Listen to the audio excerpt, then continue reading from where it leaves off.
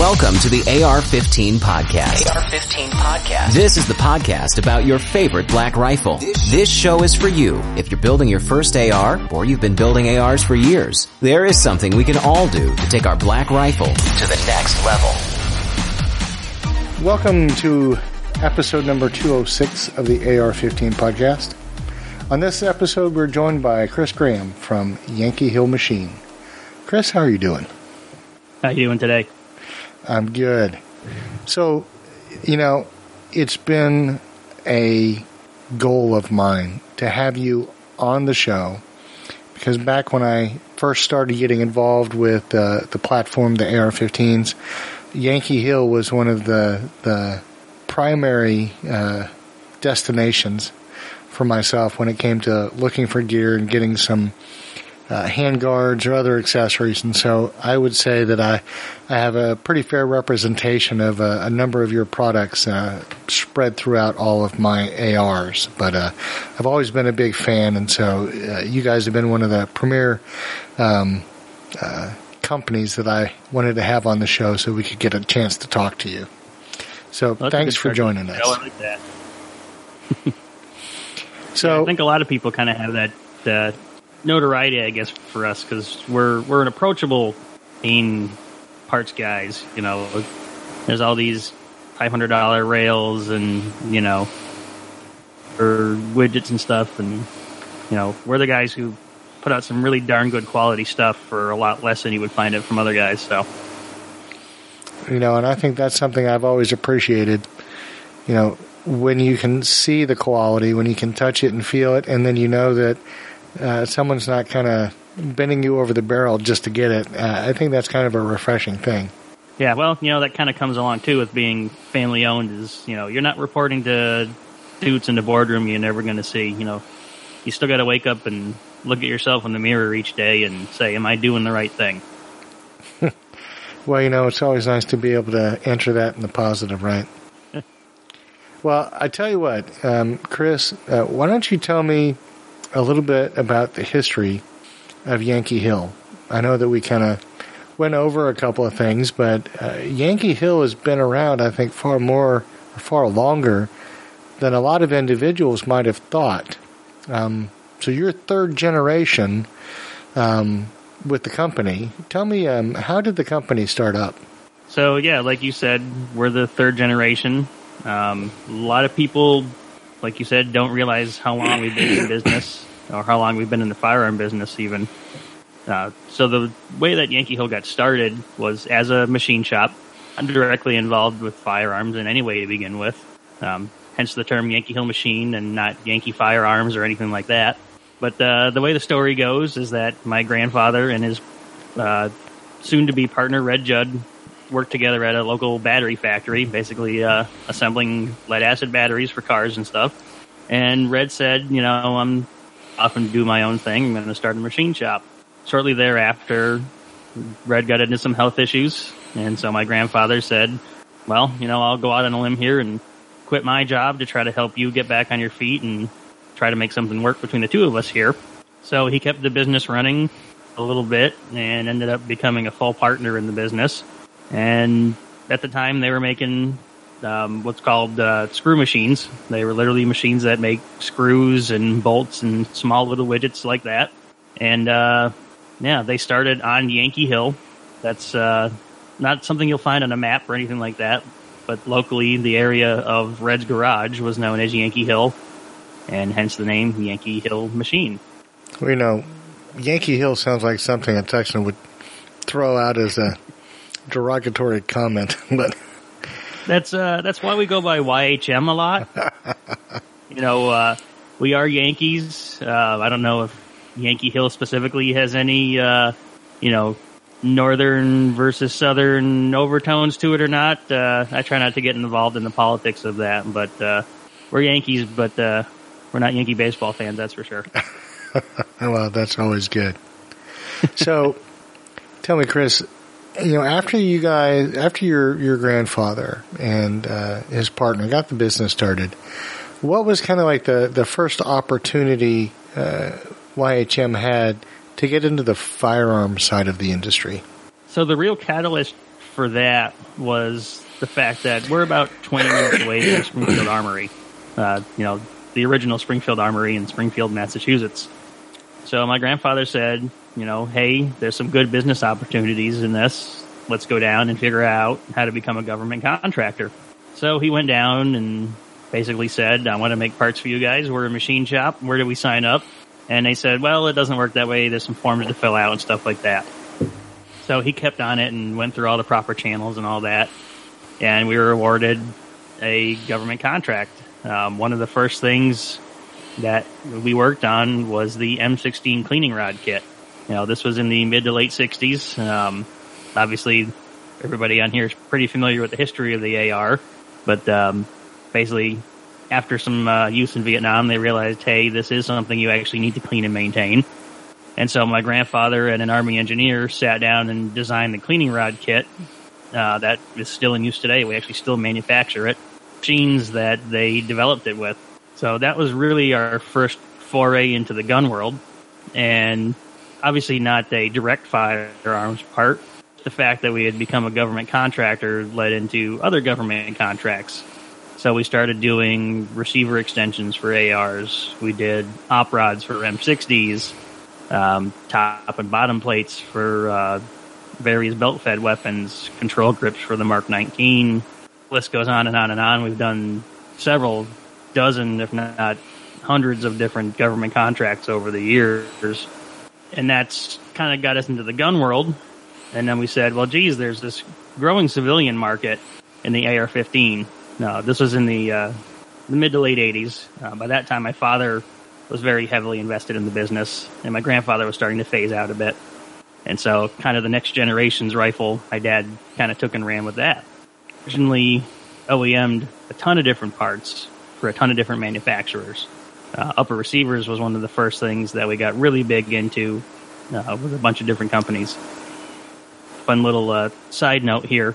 If you own one of the bigger guys is AR-15s that was made from the 90s to early 2000s.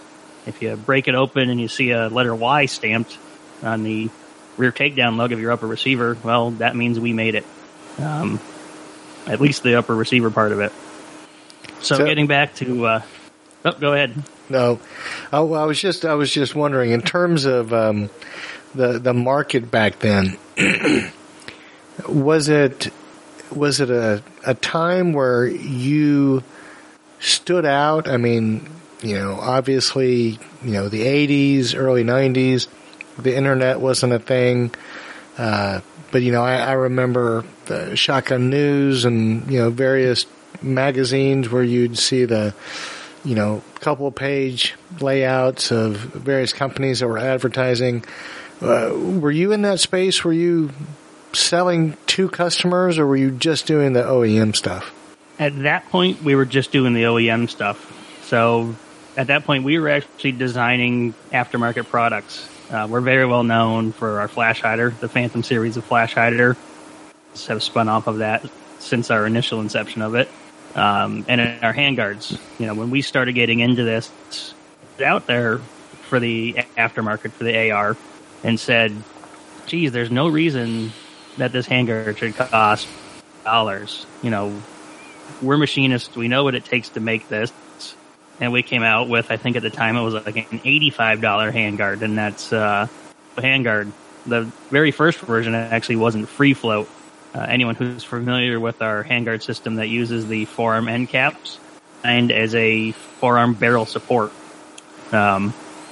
Basically just it would help support the barrel at the front in hopes of gaining better accuracy. But everybody was screaming for free float at the time, so we ended up basically changing the design of that a bit and keeping everything free floated. But that's really how we got into the AR game, was taking a look and saying, geez, we can make a really good product here and not gouge people on it. We can make this affordable to the average hobbyist who doesn't want to take out a personal loan in order to put a rifle together. Now, tell me in terms of the evolution of the company, when was that transition from OEM manufacturer into kind of self-styled, available to the public manufacturer of AR-15 parts? I believe our first retail catalog was 99 or 2000. Basically, at that point, we had designed several different products that the various OEMs had, for whatever reason, decided not to pick up and either offer in their catalog or make a standard item on the firearm. And we said, at this point, we've been doing this for 45 years, aim on something and, market Yankee Hill as a brand rather than just a machine shop. Probably a dozen to 15 different items, handguards, sights, muzzle devices mainly, some different rail sections and things like that. So we said, we're going to create a catalog and we're going to start beating the bushes for business. So our first catalog was literally 2 pieces of 11 by 17 paper at the shop to hand out to the couple guys who wanted a catalog. And like you mentioned before, Shotgun News, you flip through there and you see a whole bunch of people selling parts.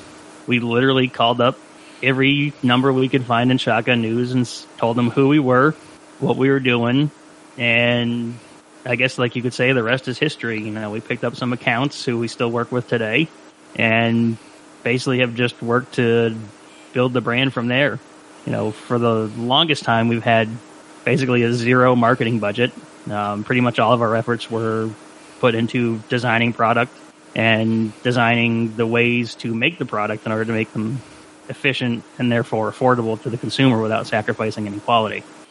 So tell me about in this timeline when you and your brother kind of matured into your desire to come into the family business.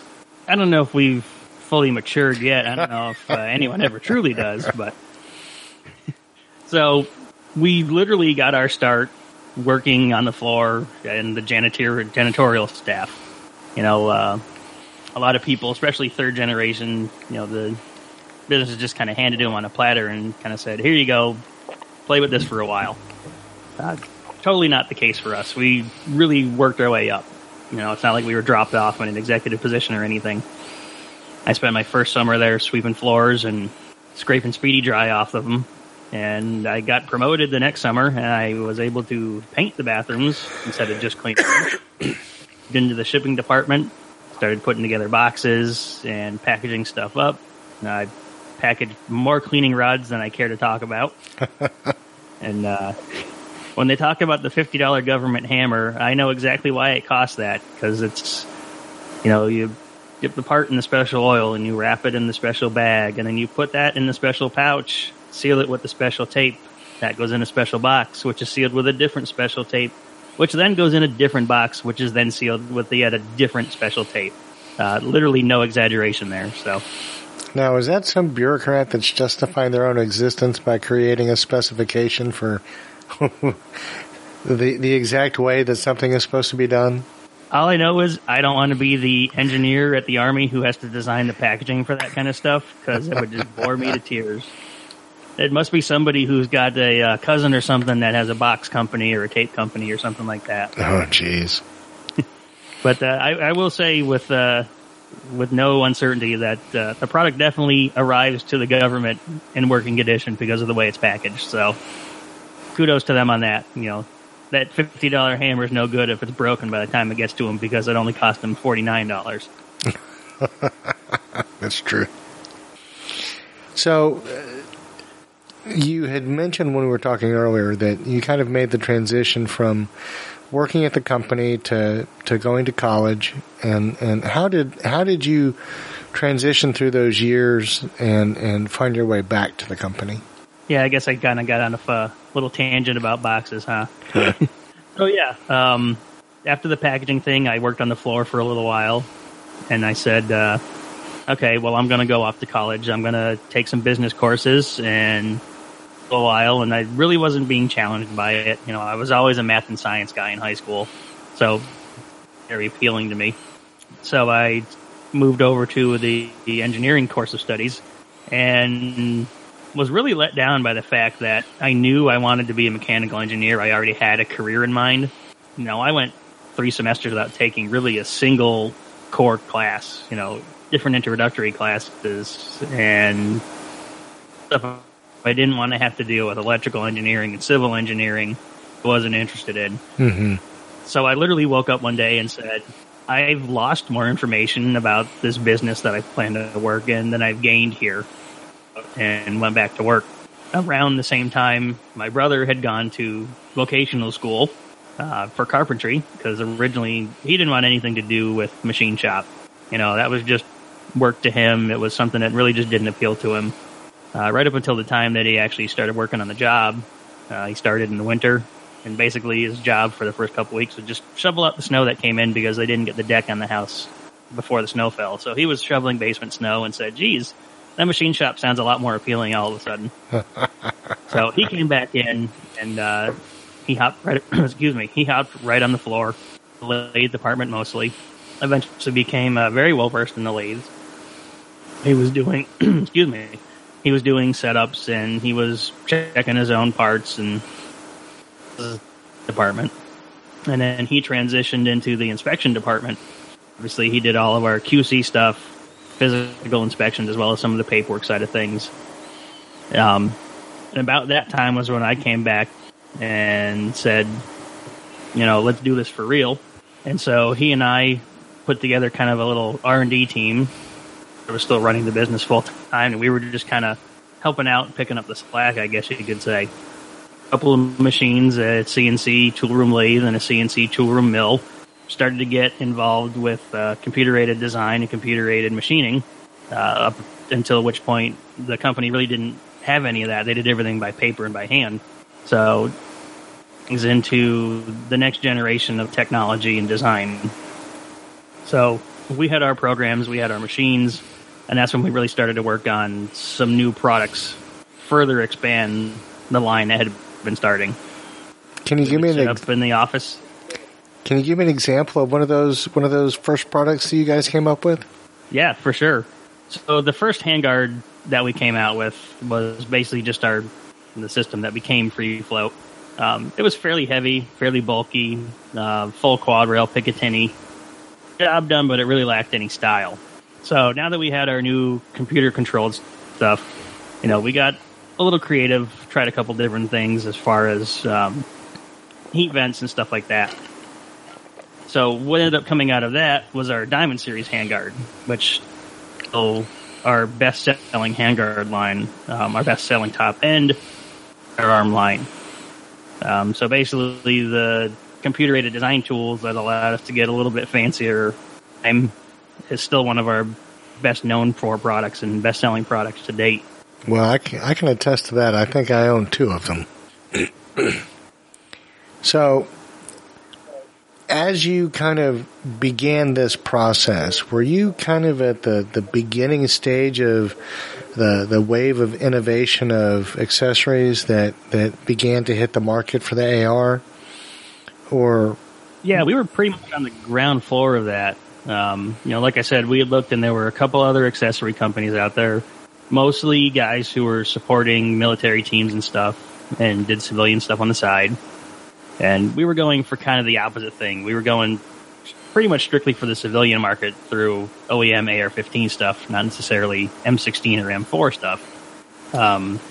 Just to take, for example, in the early 90s and even the mid-90s, if you picked up a Bushmaster catalog and looked at their BMAS accessory line, at the time, 90% or better of that was YHM product. Same with a couple of the big guys in the industry. Some of the products we still offer today were originally their accessory lines, basically. Huh. So we were among the first, at least, to kind of hop into the civilian AR accessory market.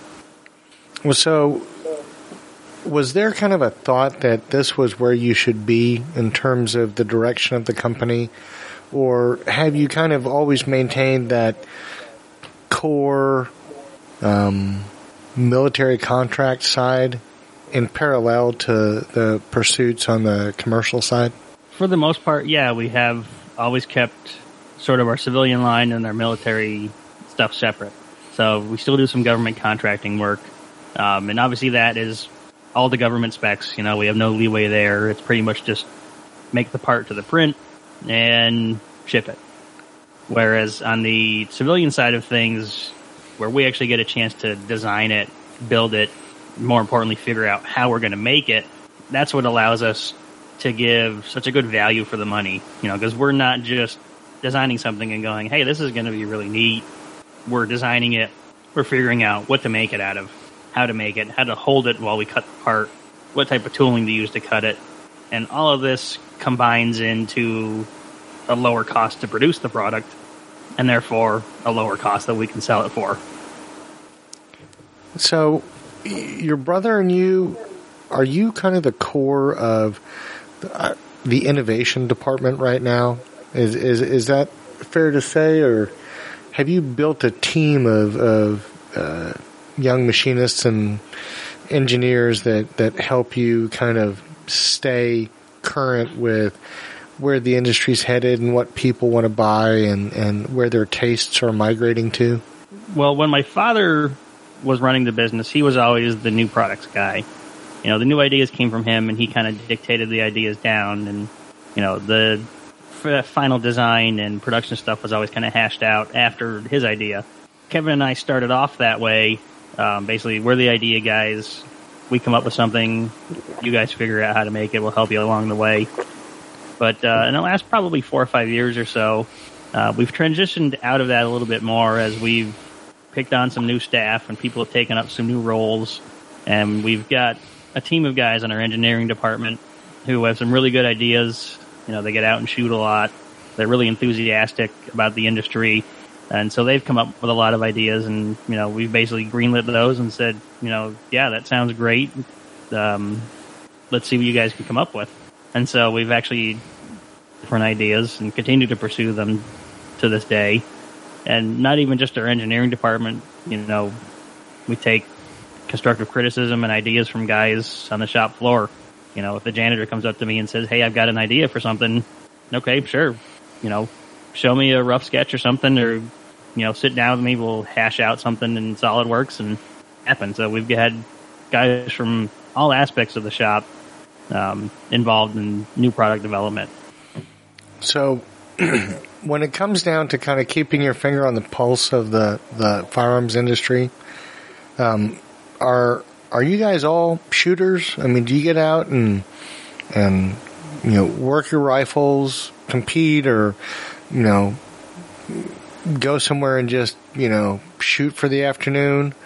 Is there something in your blood at this point that kind of keeps you, I don't know, vital and fresh when it comes to competing with the other companies? And I guess from the 2 or 3 that you were talking about at the beginning, there's hundreds nowadays. What is it that you do that kind of keeps you involved in the firearm side on a personal basis?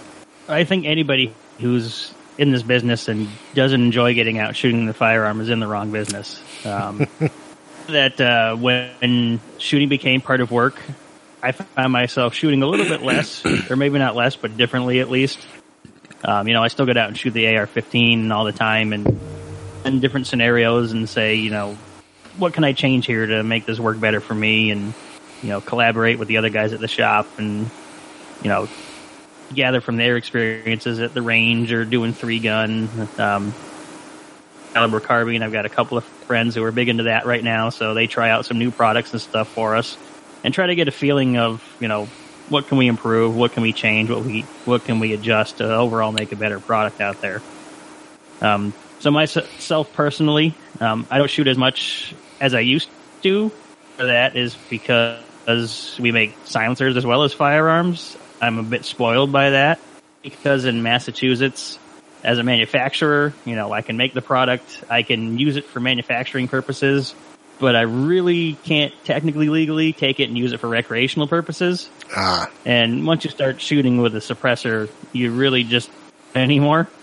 So I've kind of become spoiled from that. So I find myself actually shooting a lot of shotgun now, but I still spend a good amount of time on the range with the AR. And obviously, anytime we come up with a new idea for a product, we're out there testing it and really beating the heck out of the thing to make sure it's going to work the way we want it to, and see if we can refine things any more than we already have in the design phase. So I guess the short answer is, not just Kevin and I, but our whole team of guys who are in charge of product development and a whole bunch of guys at the shop are all, whether it be competition, or target or long range or put it in your head for a while, focusing on that bullseye. See, I've always thought that has to be one of the principal motivators if you're going to be in the industry. Otherwise, I could just never see how an individual would be able to connect with the people they're designing for, the platform they're designing for, the problems they're trying to solve. So, I mean, I think that's probably it's got to be one of the chief hallmarks I've thought makes a company successful, is that not only do these individuals enjoy the work they do, some of that work is their hobby. Yeah, definitely. I mean, that'd be like if, we made camshafts for race engines, but, we'd never built a motor before. It just doesn't make sense. You don't really know what you're doing. Right. You can apply the theory and the science to it, but until you get in there and actually start turning some wrenches, you're not really experiencing it in real world. So tell me, in terms of like the last 10 years, I would say, looking back from, the outside, that there has been just an enormous amount of change. Do you think that there is anything that's happened in the last 10 years that has really kind of struck you as being monumental in, the firearms industry in terms of the AR-15 platform and, YHM's perspective or position in the industry? Well, I mean, in 2004, we were all promised change, right? I don't mean to get too political, but I had to throw that in there. No, I think that we've definitely seen a change in the firearms industry. For a while, let's be honest, a lot of sales have been fear-driven. There's always been that fear that, hey, I might wake up tomorrow and this firearm that maybe I've, just had a casual interest in, I won't be able to purchase one tomorrow. So obviously there was a huge boom in the AR market just because that was constantly in the news that, hey, this thing might go away. So anybody who had ever even thought about owning an AR-15 went out and at least bought a lower receiver at that time, which was great for us because we make parts and a lower receiver is no fun to take to the range. So, people come to us to actually firearm out of it. But I think that the industry as a whole kind of became a little, I won't say stagnant, but placated. Pretty much if you had something on the shelf, because there wasn't anything else on the shelf for a few years there.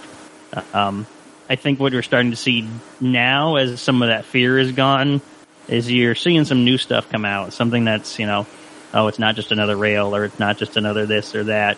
You're starting to see some real innovation.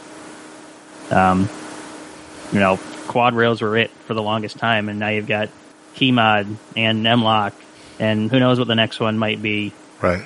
You're starting to see some different ideas going out there. Just take a look at all the different ideas that the California change has brought about, all the different to make these compliant firearms because it's still a firearm people want to shoot. So seeing a lot more of that. Industry kind of has time to recover from basically saying, let's make as much as we can because we know it's going to sell, to, okay, now we actually have to sit down and make something good, something unique, something different, something that people aren't sick of. Do you think that that's going to be the core of what allows companies to kind of keep afloat during this kind of period of, I kind of tend to think of it as finding the equilibrium.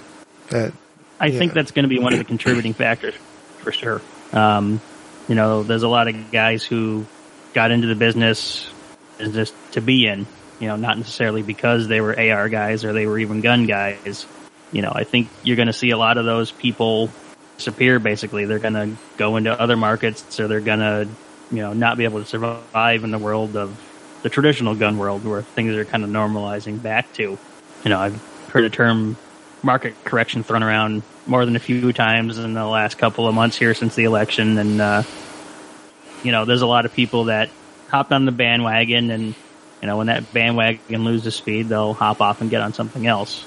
Guys who continue to stay innovative, who continue to offer good product, those guys are going to survive through.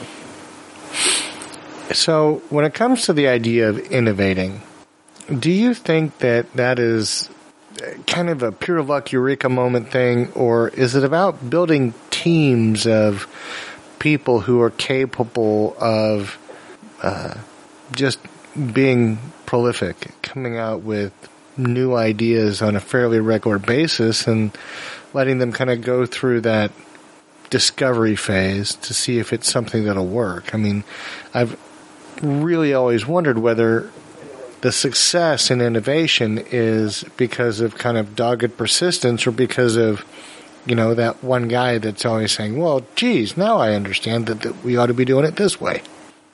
I think there's a little bit of both to it. It's as much of an art as it is a science out there who are, out there all the time shooting, trying new things, and they're saying, hey, let's tweak this, let's improve this. Did you ever think about this?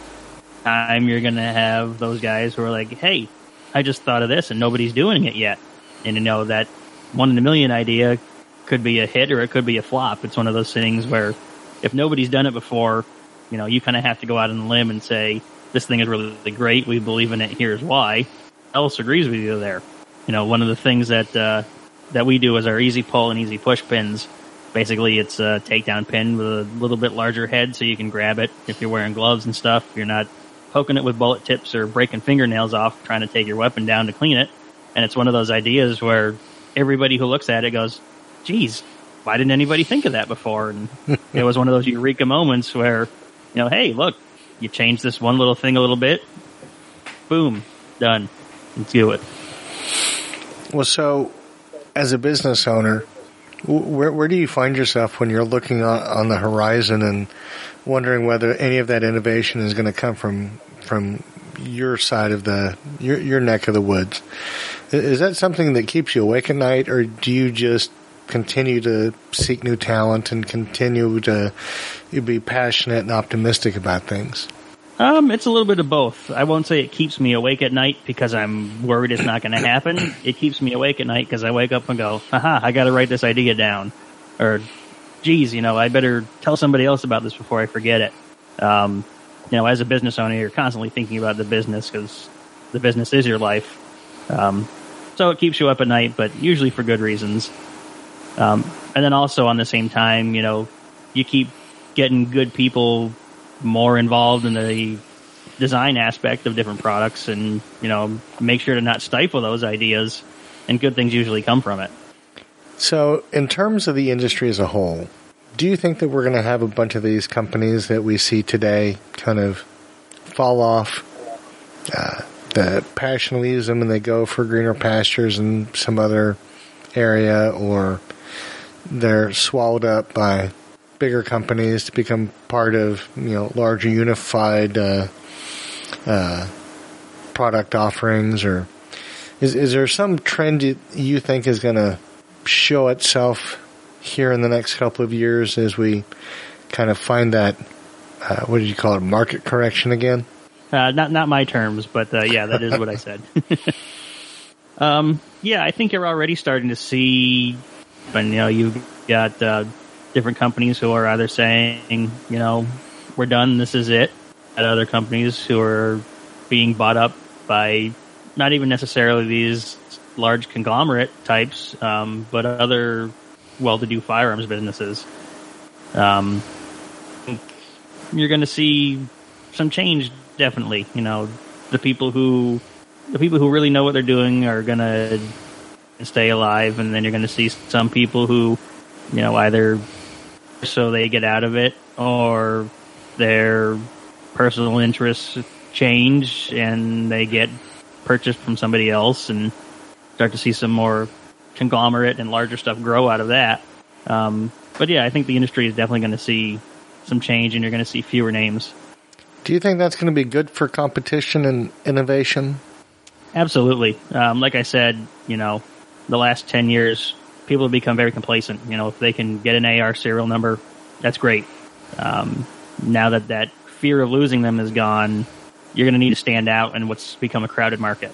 Yeah, I think definitely that's a problem I see. There's a very crowded market.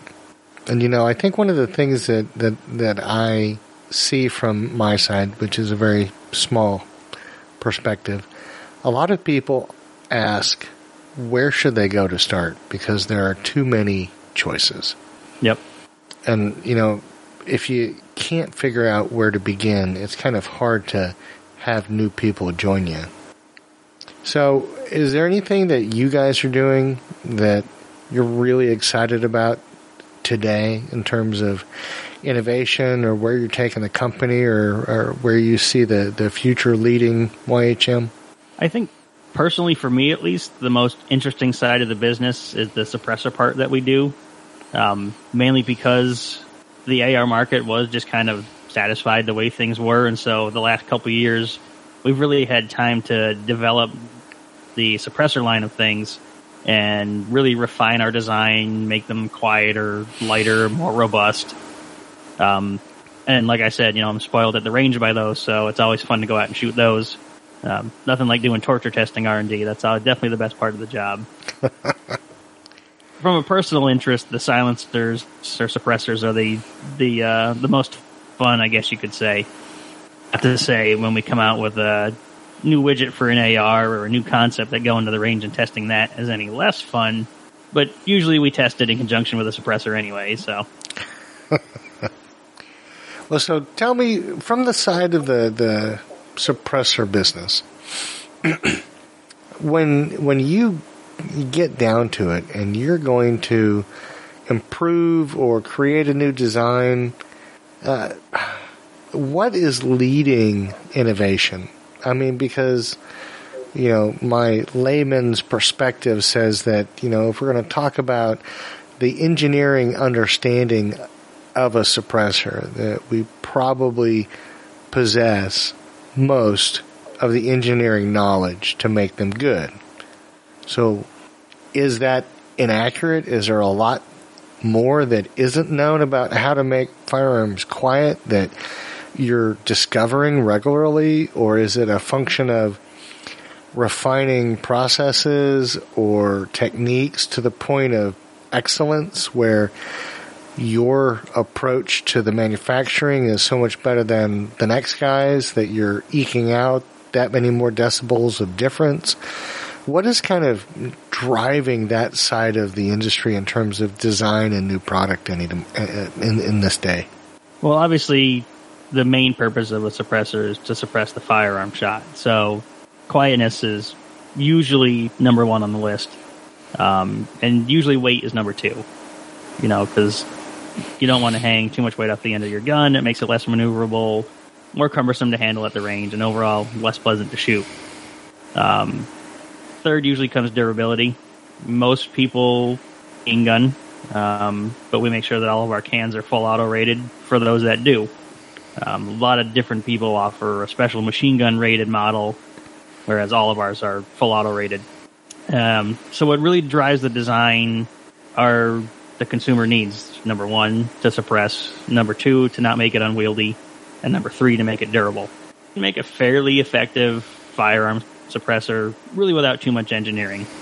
I've seen videos on YouTube of freeze plug suppressors and stuff like that. So to make something fairly effective is not very complex. To make something that's very effective and lightweight and durable, that's where the real engineering side of things come in.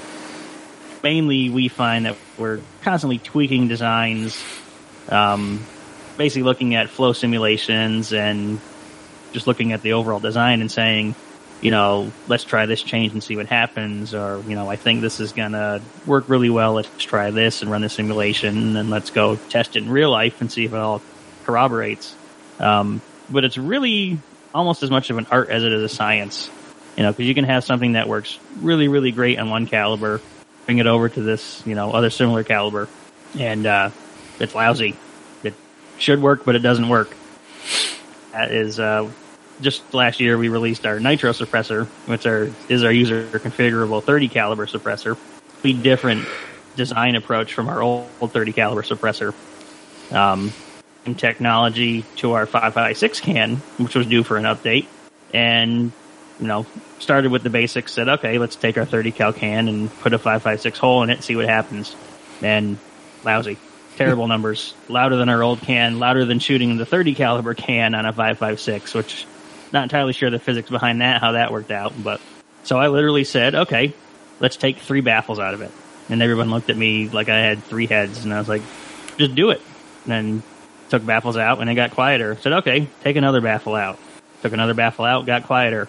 Okay, all these baffles are this shape. Let's do the exact opposite on one of the baffles. Again, got weird looks. Did it anyway, got quieter. So you kind of learn things along the way, and sometimes you have to just say, let's do this backwards and see what happens. It's not going to hurt to try. So, that kind of part of. Go ahead. I think that's part of what makes the silencer side of things interesting is you've got a tangible net result that you can measure. So you can make a change and go out and shoot it and say, okay, that did 2 decibels better, or hey, that did 3 decibels worse. Now you're constantly refining your design, you're learning from your mistakes, and you're seeing that tangible, measurable benefit there. So in terms of something you said, it kind of, to me, begs the question. In that space where suppressors are marketed and sold to the civilian world, is there a possibility that you're going to see companies move to a custom-made suppressor for a particular caliber where you're trying to jam as much performance into that can for that particular caliber? I mean, I'm kind of reminded of the idea of, all these different shaped glasses so that you can enjoy your wine that's from Burgundy, and your Chardonnay and your whiskey and your bourbon, to their extreme. And, it's, all these different shapes and, design thoughts that go into it. And, I'm kind of a Dixie cup kind of guy when it comes to drinking stuff. I don't really see the difference one way or the other. Red Solo cup's good, right? Yeah. But do you think that that's something that is going to drive suppressors? Because I guess the contrast to me is one of my first thoughts. The first suppressor I bought with the idea that I could change my adapters and put it on different thread pitches, and I'd buy the biggest caliber I thought I'd ever fire through it so that I could attach the suppressor to the smaller caliber firearms I had. So I had a multi-use suppressor. And, like drinking from the Red Solo Cup, I couldn't really distinguish one from another. It wasn't anything that to me was meaningful, but, I wasn't going to ever go out there with a recording device and measure decibels, and I wasn't going to go out there with a scale and figure out, whether my configuration meets my expectations for weight, So, I guess it just occurred to me that if you could fine-tune them for a particular caliber to that degree, does that drive a manufacturer to create lines for that reason? Well, your current line of thinking of basically buy big and work your way down is 100% on point with the way 99% of people in the market think because of the regulations involved with suppressors. You've got a long wait period, $200 tax stamp, the fingerprint photo process, all that. So basically you're going to say, if I'm going to go through this, I'm going to do it once and try to get the most bang for my buck. It's a term we try not to use in the silencer world, but you try to get basically one suppressor that can kind of do it all. And that's definitely where we see a lot of the market now. I mean, you've got 458 cans that people are saying, shoot 30 cal, shoot 5.56, shoot 9mm through it, go for it. I think if you see the Hearing Protection Act go through, which would deregulate suppressors, they'd be handled the same as any other, handgun purchase, long gun purchase, basically. Right. Then I think you'll definitely see some more specific stuff because the burden associated with silencer or suppressor purchases will be removed. You'll have a lot more people who, they're not saying, well, geez, I can only afford one of these, or I don't want to have my time and money tied up for 10, 12 months. If I can go and pick one of these up off the shelf, then, I'll get one for my 30 caliber. And, hey, I've got a 6.5 here. They're saying I can get 2 more decibels if I buy this 6.5 can. okay, now I've got this, 5.56 gun. They're saying I can get another couple decibels with a 5.56 can. Then I think, yeah, you'll see a lot more of that if the regulations get looser. So I guess that begs another question for me. In terms of where silencers are priced today, is any portion of that going to be affected if we do have passage of the Hearing Protection Act? When you eliminate the $200 tax stamp and you realize that you can move more product because it will actually, find it into the hands of the consumer faster, do you think that makes it, is that going to be a downward pressure on the price of silencers? I think in the long term, absolutely. I mean, demand and supply, it's basic economics. If there's more demand, we can produce more at a time. We can dedicate more machinery to the process, and we can improve the efficiencies basically just by making more of them. Economies of scale. Exactly. In the short term, if HPA were to pass today, tomorrow morning, 10 minutes after I opened, I'd be sold out of suppressors because everybody would be calling up saying, hey, it went through. What do you have on the shelf? I'll take it all. So in the very short term, the supply is going to be very low. The demand is going to be extremely high. So in the short term, I think that's going to drive prices up. Same thing you'll see when assault weapon bans were threatened and magazine bans were threatened. That $15 magazine you're going to be seeing on Gunbroker for $60, $80, $100. Same thing's going to happen short term.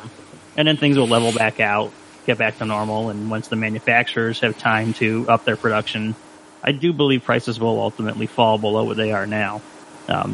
Just in part from the fact that the dealers won't have to sit on this paperwork and this inventory for close to a year. That's a burden on them that inhibits their cash flow. They sell a $600 suppressor. They can't go and buy another one right away because they haven't actually gotten that one out of their inventory yet. So right. It's really going to change the way that the whole market works.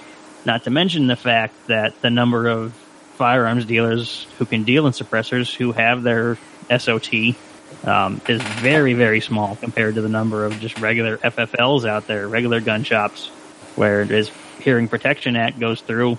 Overnight, every gun shop in the country will be a suppressor-capable gun shop. So, do you, sitting at the head of YHM with your brother, do you think that the Hearing Protection Act is a done deal, or are you of a different mind? I would love to say it's a done deal, mainly because I would love to have easier access to suppressors myself. Obviously, if anybody knew what was going to happen on the Hill, things would be a lot different than they are. I will say it definitely has the best chance it's ever had. It's got strong support from the presidential side of things. It's got a pretty good following in the Senate, in the House, but there's still hurdles to overcome. The average bill takes 3 years before a bill becomes law. We're only into our second year now, if you include the initial proposition of the Hearing Protection Act. Right. So we've got an uphill battle. We've got to get 60 votes in the Senate still. We've only got 52 Republicans in there. We've got senators from Democratic areas who are basically saying there's no way I'm going to ever let this come through. So we have to avoid the filibuster in that case too. And we've got to get more members of the House on board. So I will say it's got the best chance it's ever had, and we're very hopeful and we're very active in the community as far as trying to go out and garner support for the bill, because it really is about hearing protection at the end of the day. Imagine a world where when you went out and bought your car, you could go home with it the same day, but in order to put a muffler on it, you had to go and get fingerprinted and submit passport photos and wait up to a year just to drive around your car and not have to wear earplugs. Yeah. Oh, and I served in the Marine Corps, and I lost a fair portion of hearing back in the 80s. It's not like they were really trying to protect our ears all that much. And so, I feel it from a very tangible place. I'm, absolutely convinced that there are plenty of other shooters who have the same conditions. And, frankly, I do not agree with any of the reasons why they put the darn things on the list anyways. But, there you go. Yeah, well, touching on that point, when the NFA was passed, they were fighting with the exact same struggles we are today. Most people's, and certainly most lawmakers' only exposure to suppressors was through Hollywood. Yeah. It was gangster movies and, people running and gunning and, crowds of people not knowing what happened, when in reality that isn't and never was the case with the product. That's it literally defies the laws of physics. The good thing about that is you take someone to the range and you show them what these suppressors actually do and what they don't do. And it's a light bulb moment for everybody who experiences it. You can literally see it in their eyes. They go, oh, wow, I've been told the wrong thing about this my entire life. And so the good thing there is it's a very easy educational campaign. I don't know how many different demonstrations I've been to where, the police are concerned that, if somebody fires inside a building, they won't hear it outside or vice versa. And so they say, okay, we want you to set up on the indoor range. We're going to stand indoors and have you shoot. And then we're going to go outside and have you shoot. And then we're going to come inside. You're going to go outside and you're going to shoot on the outside range. So I get all this stuff prepared up and, I load up and I fire a couple of shots unsuppressed, throw the can on there, fire a couple of shots suppressed. And every single time they knock on the door or the window and say, all right, yeah, we're good. We don't need to hear anymore. This is not what we were expecting.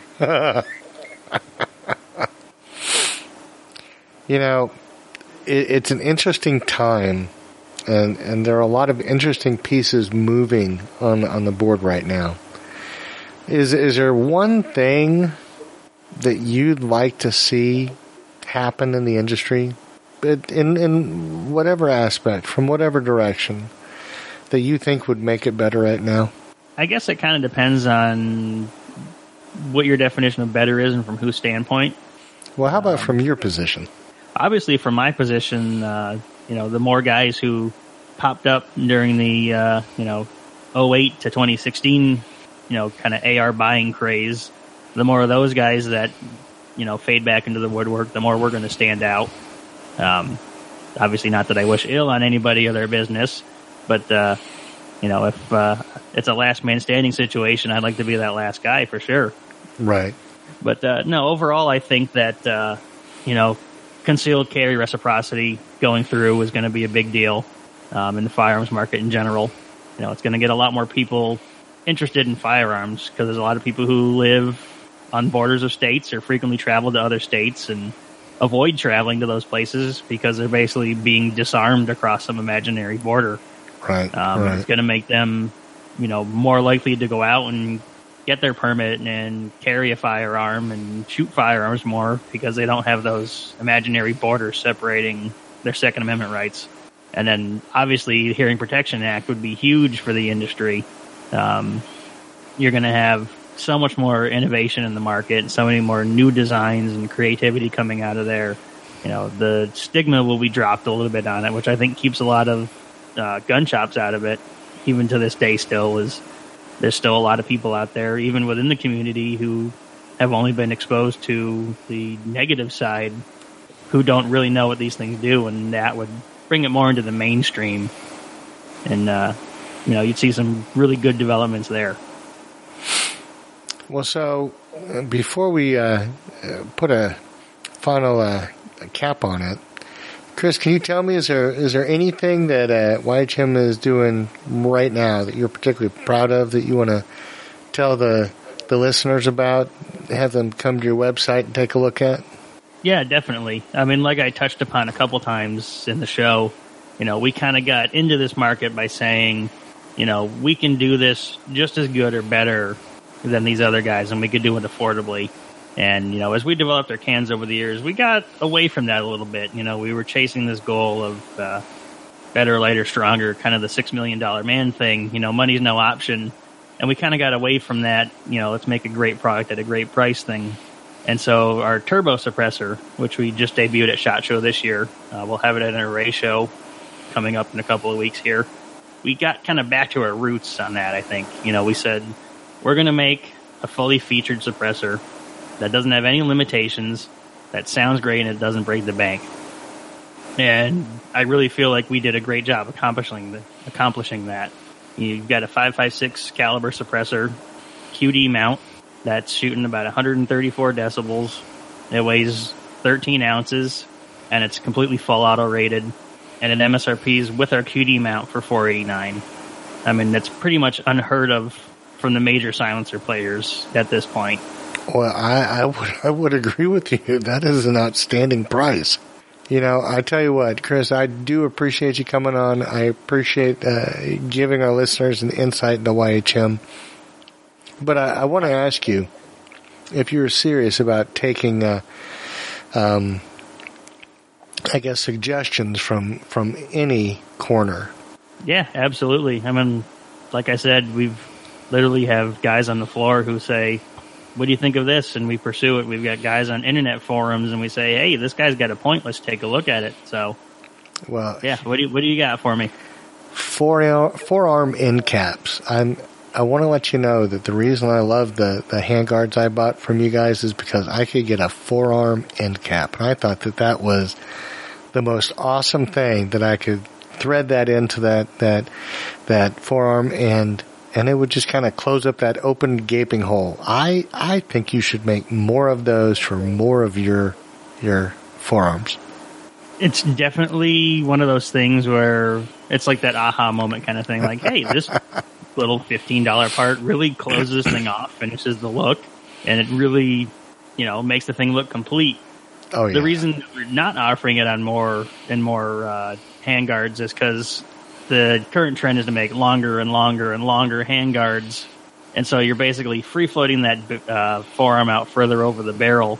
And so if there's any manufacturing difference where the barrel nut and the forearm and the upper receiver and the barrel all come together, you start to notice things drift a little bit. Just even if everything's totally in tolerance, something that's out a half of a thousandth of an inch right at the breech, by the time you stretch a 16-inch handguard out there, it could be off 20 or 30 thousandths. Right. So you start to see that noticeable difference between the barrel and the handguard, and it really just starts to look poor at that point, even though everything's within spec. So as the market trend has kind of determined that that's what they want, is longer and longer handguards, we started to see an increase in people saying, hey, this thing's bent, or it's crooked, or it's not mounted right. When really, yes, everything's fine, but, take a piece of steel and stretch it out 20 feet, it's going to bend at the other end. Right. So that's the reason that you're actually seeing some of the newer models of handguards don't have the end cap, is because people are doing that extended sight radius type of setup, and it makes it more noticeable when you close off the end cap there. Oh, I have to tell you, I'm disappointed. I'm disappointed that people are so fickle and demanding. I think they need to lighten up on y'all, because I love the end cap. I think it's great. I love it as well, and if we could make it perfect 100% of the time on everybody else's rifle, I would do it in a heartbeat. But, we're not just putting our own builds out there. We've got guys putting things together in their garage or in their basements, and when things don't look right, people assume things are wrong. So, wow. Well, so once again, Chris, I really appreciate it. I know that we have a lot of fans of YHM that listen. I'm a big fan. I was just telling you before the show started that I went out and bought one of your M-Lock handguards. It's just the two that I have are great, and I thought I needed to upgrade to a new weapons, an accessory mounting system, and so you guys gave me all the choices I need, and I went with what I knew, and it was you guys. Well, we appreciate that. We've worked really hard to build that customer relationship. For the longest time, you didn't see us in magazines and you didn't see us on TV or anything like that. More recently, we've started to push the advertising budget a little bit. So, we've kind of built the name up a little bit, but for years and years and years, we've gotten by just on repeat customers and word of mouth. So the product really has to speak for itself in that kind of environment, and that's what we've built our brand upon. Well, I do not doubt one bit the fact that your products have always been able to carry a great deal of respect and warmth in the eyes of any of the consumers who've ever had to deal with them. Just wonderful stuff. So I guess that's what we strive for at the end of the day. So, and I guess with that, that'll conclude tonight's interview.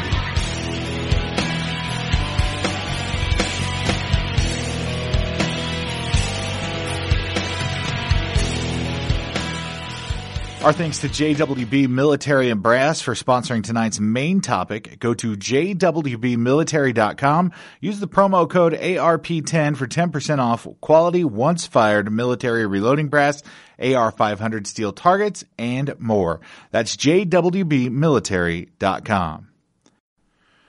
Well, that's going to wrap up episode 206 of the AR-15 podcast. Send any questions or comments to ar15.podcast@gmail.com. Subscribe and listen to the AR-15 podcast for free in iTunes or on Stitcher, and leave us a review so the show can place higher for potential listeners searching for Black Rifle content.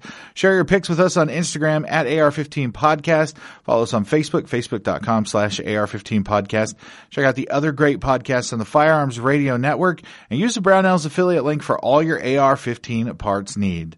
You can also support the show by going to firearmsradio.tv, clicking on Pledge, and clicking on the AR-15 podcast, and supporting your podcast on the Black Rifle. That's a wrap for this week. We'll be back soon.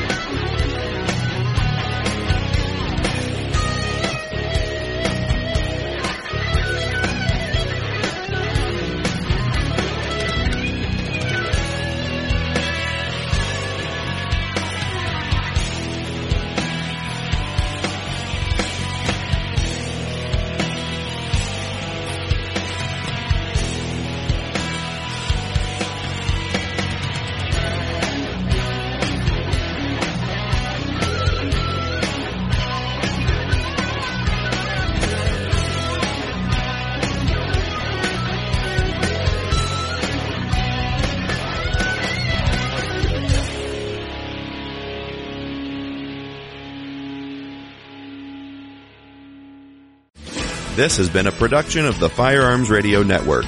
You can find more information at firearmsradio.tv.